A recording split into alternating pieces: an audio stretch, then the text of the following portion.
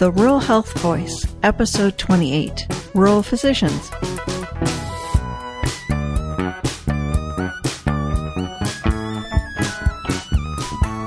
Welcome to the Rural Health Voice. I am Beth O'Connor, your host. We discuss rural health issues at the grassroots level and how state and federal policies play out in our local communities. What are the ups and downs of being a physician in a rural community? Dr. Sandra Balmoria of the Eastern Shore Rural Health System joined me to discuss why she returned to the Eastern Shore after living and working in Northern Virginia. Welcome, Dr. Balmoria. Thanks. It's great to be here. Now, when you were in medical school, you did your rotation with the Eastern Shore Rural Health System, where you currently work. Did you have much exposure to rural communities before that, or was it all new? So I grew up in rural Ohio, so my whole childhood was in a rural setting. And then prior to my rotation with Dr. Hollinsworth, I was in a group called I2CRP, which is a VCU School of Medicine program for students who are interested in underserved medicine, including rural and urban and international.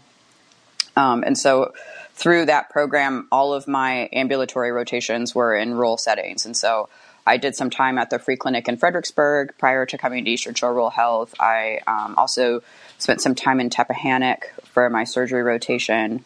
And so it wasn't my first rural rotation. So day one, you were dedicated to the idea of serving rural communities.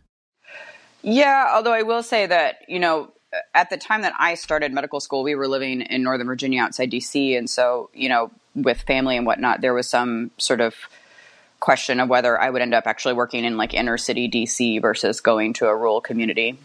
And of course, growing up in a rural community and then going back to a rural community is an adult, a professional, sometimes there's two very different things. You don't see stuff when you're a kid. As a medical student in a geographically isolated community, what surprised you the most? What were you not expecting? I think probably the biggest surprise was, so I stayed in the VIMS dorm in Wachapreague, and I could not believe that I literally could not make a call there. So that was probably my biggest surprise, was like, at the time my kid was in early elementary. He was like, 6 years old or something like that. And my husband had very thoughtfully gotten me an iPad for Christmas, thinking that I could FaceTime with my child while I was away for a month. And there was no hope of that. There wasn't a good enough internet or cell phone connection. I had to walk a quarter mile down the road to be able to talk to them. I was not expecting that. Yes, as someone who lives somewhere where FaceTime is a dream, I fully understand that. So obviously not being able to communicate with your family was very difficult. What was the hardest part in terms of learning medicine, practicing medicine? I probably spent the first year of medical school thinking that they were going to figure out that I really wasn't supposed to be there and say, why did we accept you? I was almost 30 when I started med school, and I had been a Montessori teacher prior to that. And all I had done was gone back and taken a couple of pre-med classes and done some volunteering at a local hospital on a geriatrics program. And I really just felt horrifically underqualified as a history major and preschool teacher to be there with all these kids who had advanced biochemistry experience and whatnot. And so that for me was probably the hardest, was sitting there going, are they going to actually let me stay? Do they know what they're doing? That's great. So there was a while you were in Northern Virginia. What was the thing that got you to go back to the Eastern Shore? Mostly honestly the traffic and the cost of living. I mean, we lived in Reston, and the train station had expanded. Metro had come out to Reston, and while I was a second year resident, my daily commute went from 15 minutes to 35 minutes. And I looked at my husband and I was like, I really don't want to do this anymore. We were looking at what we were going to do after residency, and he was working all the time. He's a chef, and I was working all the time because I was a resident. And for us to continue to afford to live there, we were both just going to kind of keep working all the time and sitting in traffic all the time. And we just looked at each other and we're like, the rat race is really not for us anymore. We're kind of over it. And the best part of all of it was our biggest fear was moving our kid, because he was about to start middle school at the time that we were transitioning, and middle school's rough, right? And once we transitioned, we realized that he had been done with the rat race too. He just, as a kid, didn't have a way to express that. And it was absolutely wonderful for us to transition. And now you're the preceptor for medical residents. What do you feel they need to understand about living and working in rural communities? So I actually just gave a talk to the VCU family medicine folks about rural medicine. And really what I said to them was, my hope is that what they get out of the rotation is that it's not scary to practice rural medicine. I think people have this sort of cowboy image of like you being out there kind of all by yourself in the middle of nowhere, and there's no help and there's no resources. And that's just, especially with Eastern Shore Rural Health, just really not the case. You have a huge network of support. You have resources. It's not like we don't have a hospital. And actually, my office has great high-speed internet, and I can totally do teleconferences and video conferences from my office without difficulty and make calls and all of that, right? And so that's really, my goal is to take away the sort of intimidating aspects of rural medicine, to be like, no, really, that you can do this, and it's not, you don't have to be some sort of, magician to be able to get the work done. Research tells us that students who are from rural communities are more likely to practice in rural communities when they finish their medical training. Just like you grew up in rural Ohio, now you're in rural Virginia.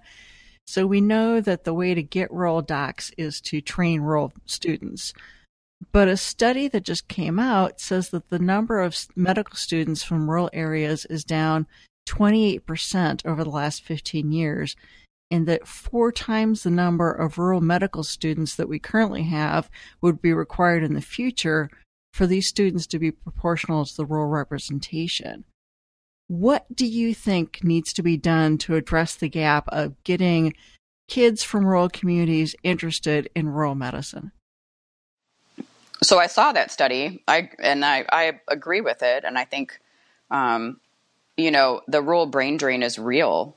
And there's this total lack of systemic change to address that. And so really, I think what needs to happen is for organizations like ours to stand up and say, we have to do something different to stop the rural brain drain, right? And one aspect of that is what we talked about with like you not being able to FaceTime, right? Like part of what our organization has to keep doing is pushing the state and federal legislatures to make sure that rural broadband becomes a thing, because millennials aren't going to come work for me if they can't make phone calls from their homes, right? If you're going to be a doctor on call, you need to have your cell phone reception be good enough to actually receive and make calls.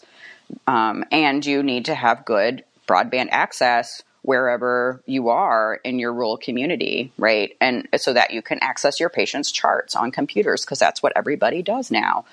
And then we need to really advocate for helping these rural kids to get the educations that they need and to get into colleges and do well in them, and to, after college, be able to come back and make a living, right? For myself, I spend a lot of time in my adolescent child visits talking to kids about, well, what are you going to do when you're done with school? And you want to go to college? Okay, well, what after school activities are you doing? Oh, none. Have you thought about maybe putting something into your schedule so that you can have some after school activities to put on your college applications for what you've done besides just go to class, right? And so that's like a huge, multifactorial socioeconomic problem, right? I mean, that needs all kinds of problems. It's better after school transportation for kids. It's getting kids exposed to careers that require a college degree. It's getting kids free help to get to visit colleges, getting better counseling services in the schools so that kids get college tracked. I mean, I think when I was at the conference, with you all just a couple of weeks ago, there was someone who was talking about how, half of kids say they want to go to college, but only 20% of them are actually in the college track, classes. And it's like, well, if you tell your guidance counselor you want to go to college and you're not in those classes, like, what is that all about? So it's a big problem, and it would be lovely if people would do something about it. Yeah. And of course, one of the things we know in Virginia is our area health education centers, which are essentially pipeline program for our students to encourage them to look at healthcare careers, is very underfunded compared to other states. So absolutely. That's something that people can think about, is how can we support that program and make sure that it's properly funded for the sake of our rural communities.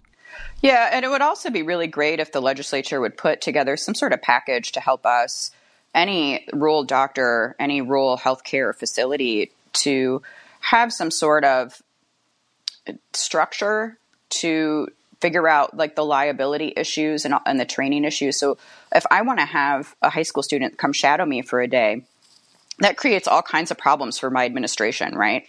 There's what kind of paperwork has to be done? What kind of patient privacy stuff has to be considered?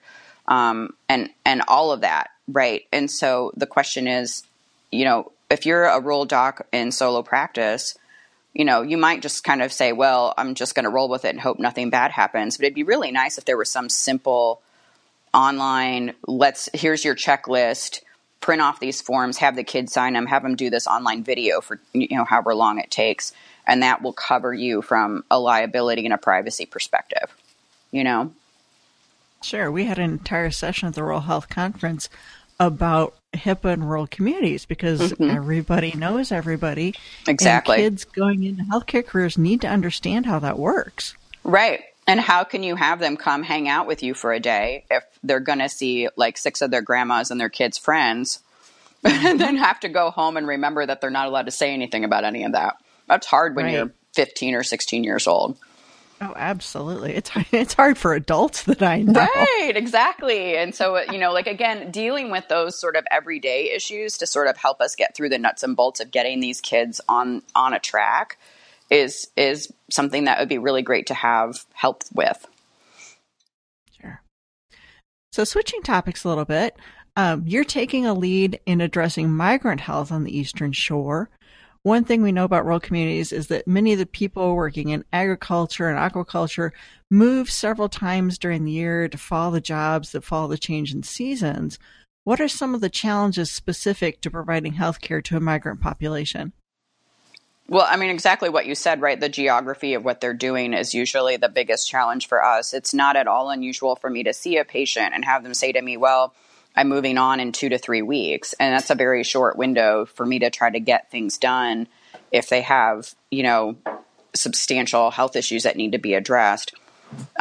There's the Migrant Clinicians Network, which is a sort of national way to track these folks, where you can register them, helps a little bit with that. And I think that they've done a fairly decent job with, for example, prenatal stuff, getting patients who are pregnant registered at the MCN, and then that gives us an opportunity to be able to access their data from Florida or Georgia or wherever they came to us from, and see kind of where they're at in the path, right? And so that's very helpful, and it's also very helpful that a lot of our colleagues down in Florida do actually do a fairly decent job of helping us to access records. When I call one of our federally qualified community health centers down there that works with migrants, they're often able to quickly get me things like vaccine records or whatnot, so that we don't have to just sort of duplicate services over and over again. And that's great. I think the biggest problem that we have is that a lot of the facilities don't register the patients in the Migrants Clinicians Network. And so we have somebody who clearly has a chronic condition, and nobody's ever bothered to register them before, in spite of the fact that they've been in the migrant stream for years. And you're just sitting there going, why isn't that person registered yet? And so utilizing that service more would probably be the biggest thing that we could do to help decrease some of the problems of having a patient who moves from place to place throughout the year. And do they typically have insurance, not have insurance, not? Almost all of the patients the vast majority do not have insurance. Now, because we're a federally qualified health center and we've done some work with the feds for migrant funding, we do have a funding stream to help address their needs for care. And we have a lot of partners who help us. Like, if I have a patient who needs expensive imaging or something, a lot of times we're able to sort of figure out ways to get that taken care of. It's interesting, on the Eastern Shore, we actually have a fairly sizable population near my office that is mostly U.S. citizens. They're potato workers, and they're mostly an African-American population that's between the ages of like 40 and 65. And so those folks generally are insured. But our tomato workers, a lot of those folks are there on either H-1B or temporary agricultural visas, and so they're typically not insured. Yeah, those two examples also, peel the cover off the stereotype that migrant equals undocumented worker. These are people who are here legally doing the work that we need done, not somebody that's, snuck over the border.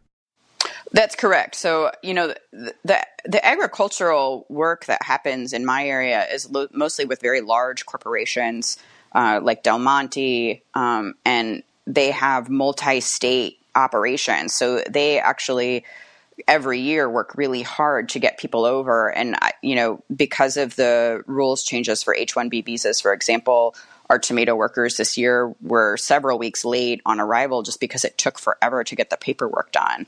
But yeah, most of my migrant workers are generally here legally because those large corporations do their paperwork properly. Now, that's not to say that I don't have undocumented folks here, but most of them are not my migrant workers.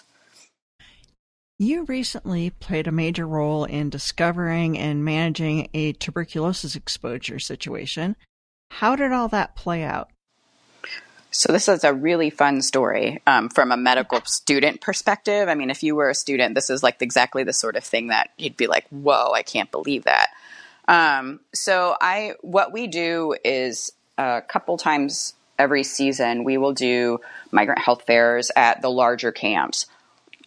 And so I went to an evening fair at one of the big camps down in Northampton County. And the patients were, the usual sort of complaints, a lot of musculoskeletal kind of things and whatnot. And I was there with probably 10 other folks from Eastern Shore Rural Health and in the community, sort of providing screenings there and whatnot. And then as people kind of come through, if they had any particular concern that requires a doctor or requires a doctor's visit, we would sort of chat and then get them scheduled for a visit in the office if we felt that that was going to help them. And so shortly after that visit, that quick fair, right, I do another evening session in the office where we have a local organization that helps shuttle patients over from the camp to the office so they can get everything that anyone else would get at a doctor's visit. So we have somebody there to do labs, and the nurses are there, and we have translation and all that. And so, and actually the dental team is there too. And so people who need dental care can get that. And so as we're going through this clinic after the fair, the very last patient that I see is this middle-aged gentleman from Mexico who starts talking to me about how he's so worried that he's going to die of tuberculosis because they told him that he was going to get medication and he hasn't gotten his medication yet. And can I help him with that? And I'm a little befuddled by this because that's a strange thing for somebody to say. And so I walk out of the room and I go to my head of outreach and I say, can you tell me anything about this? This gentleman's saying that everybody in the camp is worried they're going to die of tuberculosis and they were supposed to get medicine and they didn't get medicine. And she says, oh yeah, they've been really worried about this. She's like, I've been calling down to the health department in Georgia and I've been trying to get up with their supervisor down there and try to figure out like what the situation is. And I can't get anybody to tell me anything. And I don't know what to do. And so I went, again, this was my last patient of the night. And so I went home and by the time I got home it was probably like 10 o'clock at night. And I shoot this email to my medical director to say, I really do not want to be the person who causes there to be a massive outbreak of tuberculosis on the Eastern Shore. And I really need your help on this. I'm like, I can call the health department in Georgia if you want. but like, we need to figure out what's going on, because like, at this point, I'm afraid that there's like literally active tuberculosis in this camp, and we don't know what's going on. And pulled up like relevant sections of the MMWR for tuberculosis outbreaks, and kind of what the definition of an outbreak is, and what you're supposed to do when you think there may be one, and all this. And I'm trying, and it was just absolutely terrifying, right? Because at this point, I'm just like, what is going on? And get a little bit more information. And this gentleman is telling me, well, there was this person in the camp who was coughing up blood and was super sick, and they took him away and they never saw him again. And then they took them all to the hospital and got x-rays and did these tests. And he shows me his arm, and he's got a clearly positive PPD on his arm. Oh, wow. Yeah. And so again, I'm just sort of like, I don't know what's going on, and this is concerning. And then, my outreach folks are like, yeah, there were probably, there were several people who had positive PPDs that they were showing us, like when we were at the camp, just started talking to people.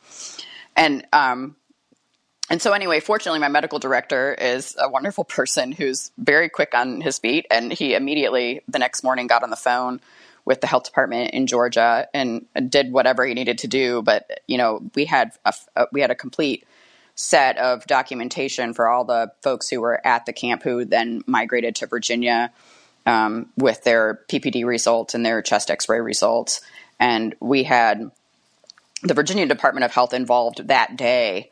So the very next day after this sort of 9:00 at night encounter, setting up a joint tuberculosis clinic, essentially. So, when you have a potential tuberculosis exposure, you have to take this long personal history to try to figure out how exposed each person was, and get, all kinds of information from everybody, right? And then everybody who had a positive PPD and a negative chest x-ray was eligible for latent TB treatment. And of course, to do that, they need blood work and such. And so we basically created this assembly line sort of disaster response where, everybody was screened, everybody was interviewed, everybody who needed latent TB treatment got their first prescription that night and got their labs drawn, and then followed up by the Virginia Department of Health, and everybody got registered in the Migrant Clinicians Network database for tracking to make sure that they continued to get their latent TB treatment once they left us. And so it turned out that nobody who migrated up to Virginia and it had active TB. There was an active TB case in Georgia, which again was the story of the person who was coughing up blood. And that patient did not migrate up. Obviously, they were quarantined in Georgia at the time that they migrated. And so it all turned out fine. But at the time, it was just like, oh my gosh, what is going on? And that's, again, a really good example of like communication being so important with these migratory patients. Because like if the Georgia Department of Health had just contacted the Virginia Department of Health and said, hey, we had this happen, they're coming your way, here's what we know so far, it would have been so much easier, Wow, that's a potentially very scary situation.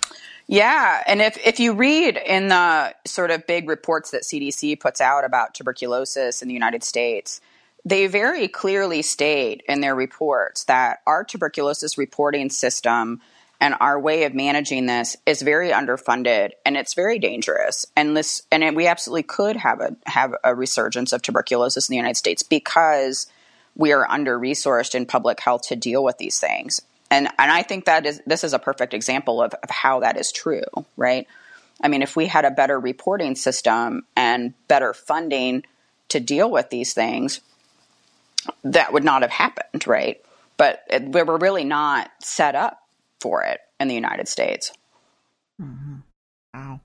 Something to think about. Absolutely. So moving from more acute care situations to prevention situations, tell me about Walk with the Doc. Sure.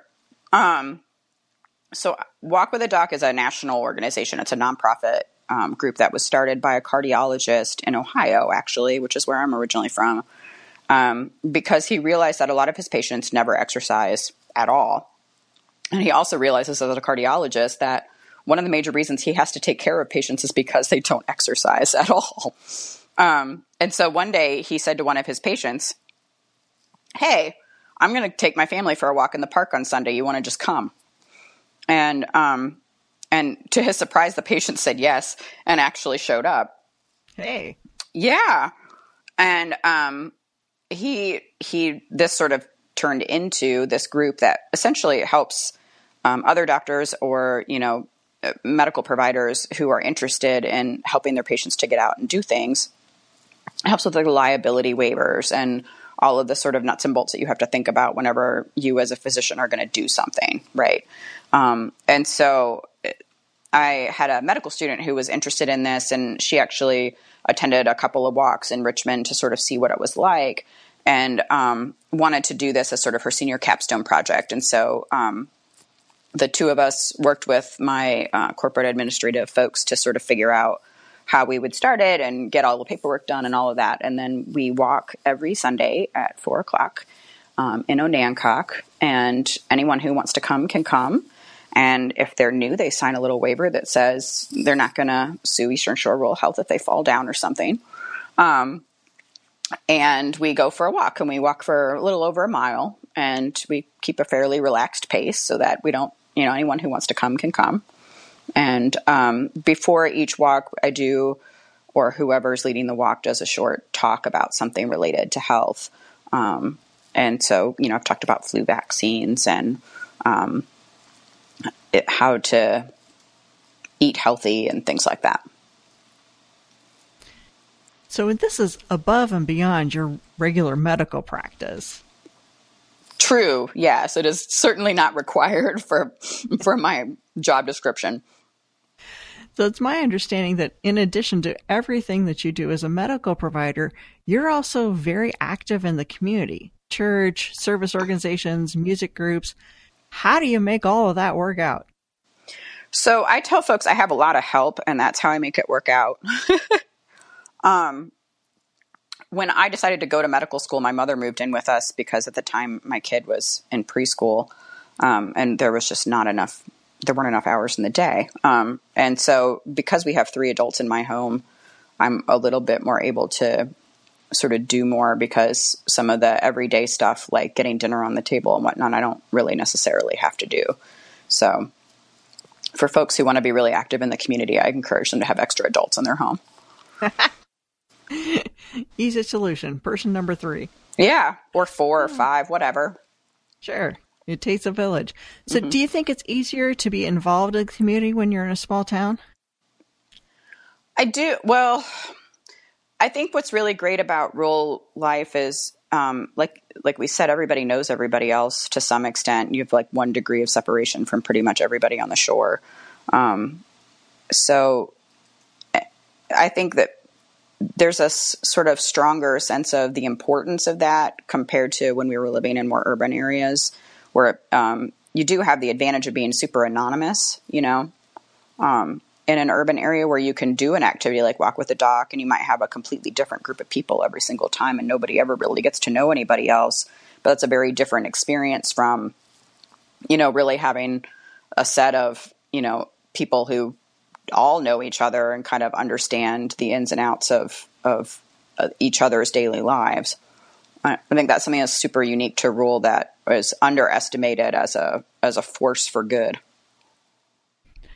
So circling back to our early conversation, thinking about getting students interested in medicine in rural communities, if students are considering a career in rural medicine, what advice would you give them? What steps could they take to make an informed decision?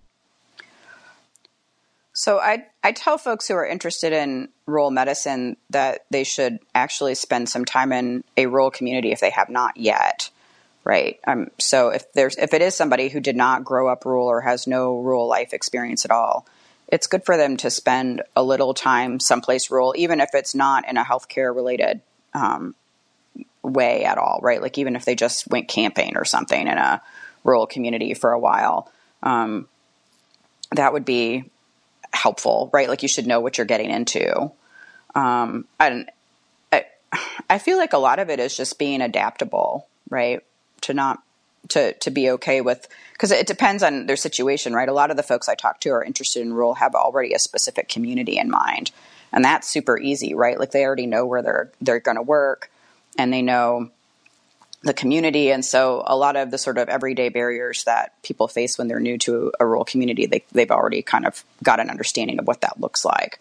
For folks who are interested in rural but don't have a specific community in mind, they have to figure out some sort of way to know what they're getting into before they join that community. And that just means spending some time with them to kind of figure it out, right? So we recently have hired a couple of folks from outside the community, and what I tell them is make sure that when you're looking for a house, that you find out what the internet situation is for real. Like, don't just let the real estate agent tell you there's internet. Like really, like, you know, I encourage them to get up with our IT head and have them check into it and make sure that the internet is legitimately available if that matters to them.